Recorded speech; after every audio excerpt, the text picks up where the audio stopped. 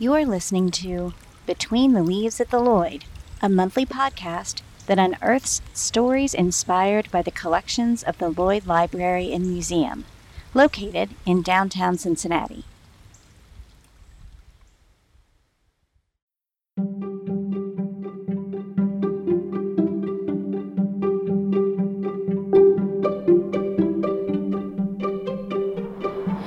It seems like most every Cincinnati story that includes plants and botany eventually connects to the Lloyd Library. Take, for example, this one, which starts with a walk in a little-known Montgomery Nature Preserve. Bear with me. That's where Dr. Teresa Cully, botanist and head of the biology department at the University of Cincinnati, quite literally stumbled on an invasive species that changed the trajectory of her research life. The 65-acre Harris M. Benedict Preserve is owned by the university, and it served as an outdoor laboratory of rare species for students since the 1920s. It's named after the UC botany professor who taught both E. Lucy and Annette Brown at the beginning of the 20th century. The legacy of those trailblazing sister scientists lives on at, you guessed it, the Lloyd Library, in particular in the many letters from them contained in the Elizabeth Brockschleiger collection. Generations of scientists like the Browns and Brockschleiger met and studied species in the protected forest, then known as Hazelwood, at the northern edge of the city of Montgomery. It was a regular hangout for one of the public university's oldest clubs, the Blue Hydra Society, made up of mostly women scientists in training. If she were 100 years or so older, Cully would definitely have been a member. But the species that caught Cully's attention, and, well, her foot, was not one that the Browns or Brockschleiger ever studied. In fact, it first stumped Cully herself. We were just walking along, and we were playing, just trying to identify the plants, and we literally stumbled over this plant that was about a knee high. It was like a sapling. And we both, I didn't know what it was, and she didn't quite know what it was. And she said, "Oh, it looks like something's a tree from my neighbor's yard." And we started looking at it, and we thought we had it figured out as this pyrus species. And then later on, that week, I happened to be at a conference, and I think it was in New Jersey. And someone just happened to mention that they had just seen an internet article about this species taking over in Maryland. And I started asking questions, and it turned out that, that was the case. And so it piqued my interest because as a scientist, I'm really curious and I like really weird things. That sapling turned out to be none other than the Callery pear, also known as the Bradford pear, a pretty and pernicious invasive species. You've likely seen its 5-petaled white flowers in abundant bloom on trees lining Cincinnati streets every spring. They create a blossoming tunnel that's a gorgeous sight to see, and it comes with a distinctively pungent smell. Their ability to overwhelm native species in sheer numbers, and by shading the life out of native wildflowers, have made them a perennial problem for gardeners and nature lovers alike. People often say, "Oh, they're so beautiful," because we don't have to plant them, which is true. But if you look at these huge clusters of them, these monocultures, usually around the freeways or along areas where there's been a new building that went up, these clusters have really deep roots. They're really difficult to remove. And a lot of them actually have what people call thorns. They're really known as spurs, modified stems. But you can't even walk through these areas. Through my work, I started reaching out to the nursery industry because it suddenly, I started to realize the more I worked on the Callery pear, I started to realize how big of a problem it was. Callery pears, like many other plants that have become destructive invaders, came to America with good intentions. The first recorded import of the Callery pear was in 1917. It was brought to cultivate and increase the disease resistance of common fruit-bearing pear trees. By the 1950s, though, the Callery pear had become the street tree of choice for American cities, according to NPR. Its disease resistance and ability to grow in a wide range of climates fueled its spread. You can now find it as far east as New Jersey and as far south as Texas, according to the Center for Invasive Species and Ecosystem Health. But where is the Callery pear's native home? China and Vietnam. Botanically speaking, it makes perfect sense, Kelly says. And if you look on a globe, at the position of the United States and China.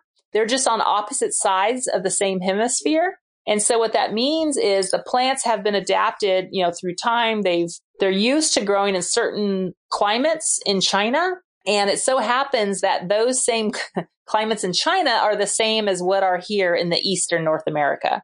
So if you take a plant from China where it's been growing, you bring it to North America, to our area, it's going to pretty much feel like it's at home, and it's going to just keep growing. The destruction that invasive species bring comes with important lessons, according to Cully, whose primary research focus before her close encounter with a Callery pear was exotic and endangered species.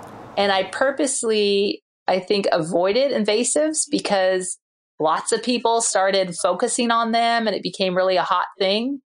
And I like the more obscure, different plants. But after a while, I started to realize that if you really wanted to study evolution and how organisms adapt and change, in response to their environment, invasives are the way to go, because oftentimes they're changing, not really right in front of you, but, a few years or decades, which is fast, in the time span of an organism, of a species. More interesting still is the fact that not all species that are imported into new areas, no matter the intent of the human interference that spurs that import, become invasive. Whether they survive, thrive, and spread depends on specific traits that they may or may not have. And bird poop, Cully explains. Oh, there's many different things that makes a species invasive. First of all, some species are introduced into a new area and may never become invasive. They may never spread, but some do. And that's what I find really fascinating. And exactly that's the question, is why do they become invasive? In many cases, it might be something associated with a trait. So for example, many invasive species are dispersed by birds. So they may produce fruits or seeds that are fleshy that the birds like to eat. And then they fly off and eventually defecate it out into a new area, poop it out, if you will, and that plants it into a new location. And so bird dispersal is really frequently associated with invasive species, as well as wind dispersal. So some seeds, so like the princess tree, which is a huge problem in southern states in the Smokies, it produces millions of seeds per year. It's a gorgeous tree, beautiful flowers, really fast growing, which is another part of its problem. But that one has wind dispersal of the seeds.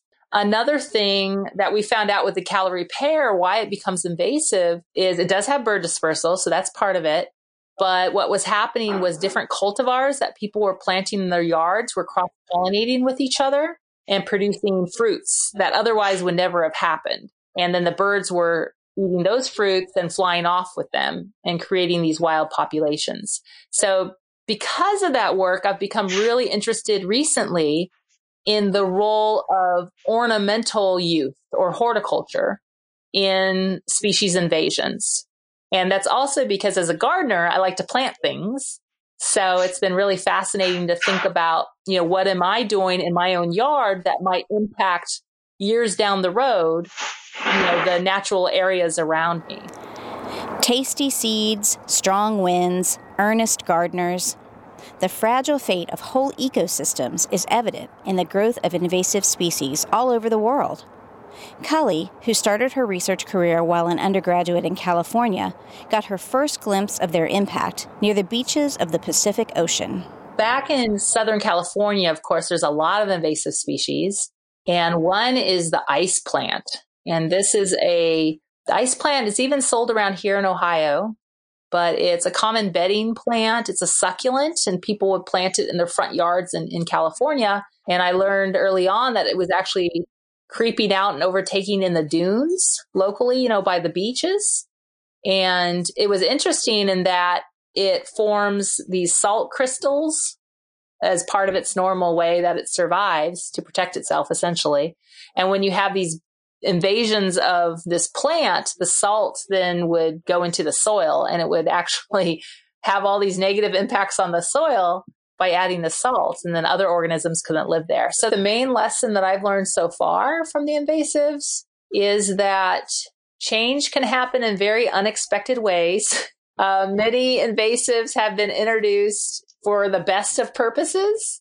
We had no clue that this would happen, but that's the main thing. But it's also shown to me that invasive plants and really, invasive animals as well, it just shows that nature is really good at coming up with solutions to things and to persist when it can.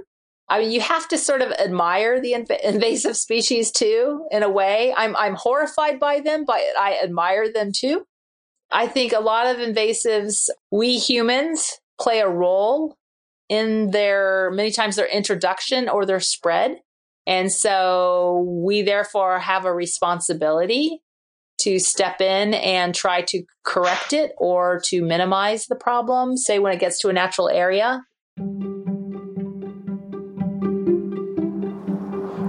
Kelly takes that responsibility seriously.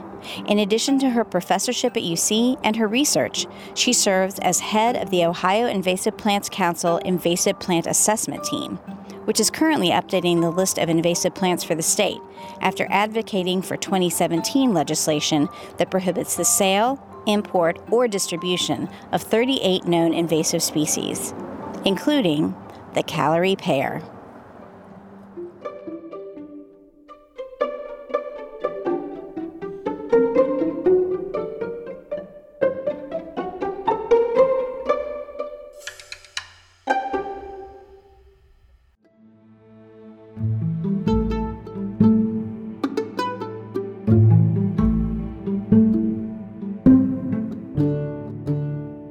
Thanks for listening to Between the Leaves at the Lloyd, a monthly podcast of the Lloyd Library and Museum in Cincinnati, Ohio.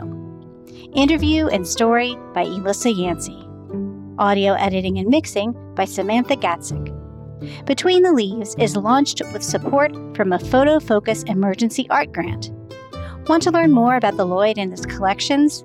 You can visit online anytime at lloydlibrary.org.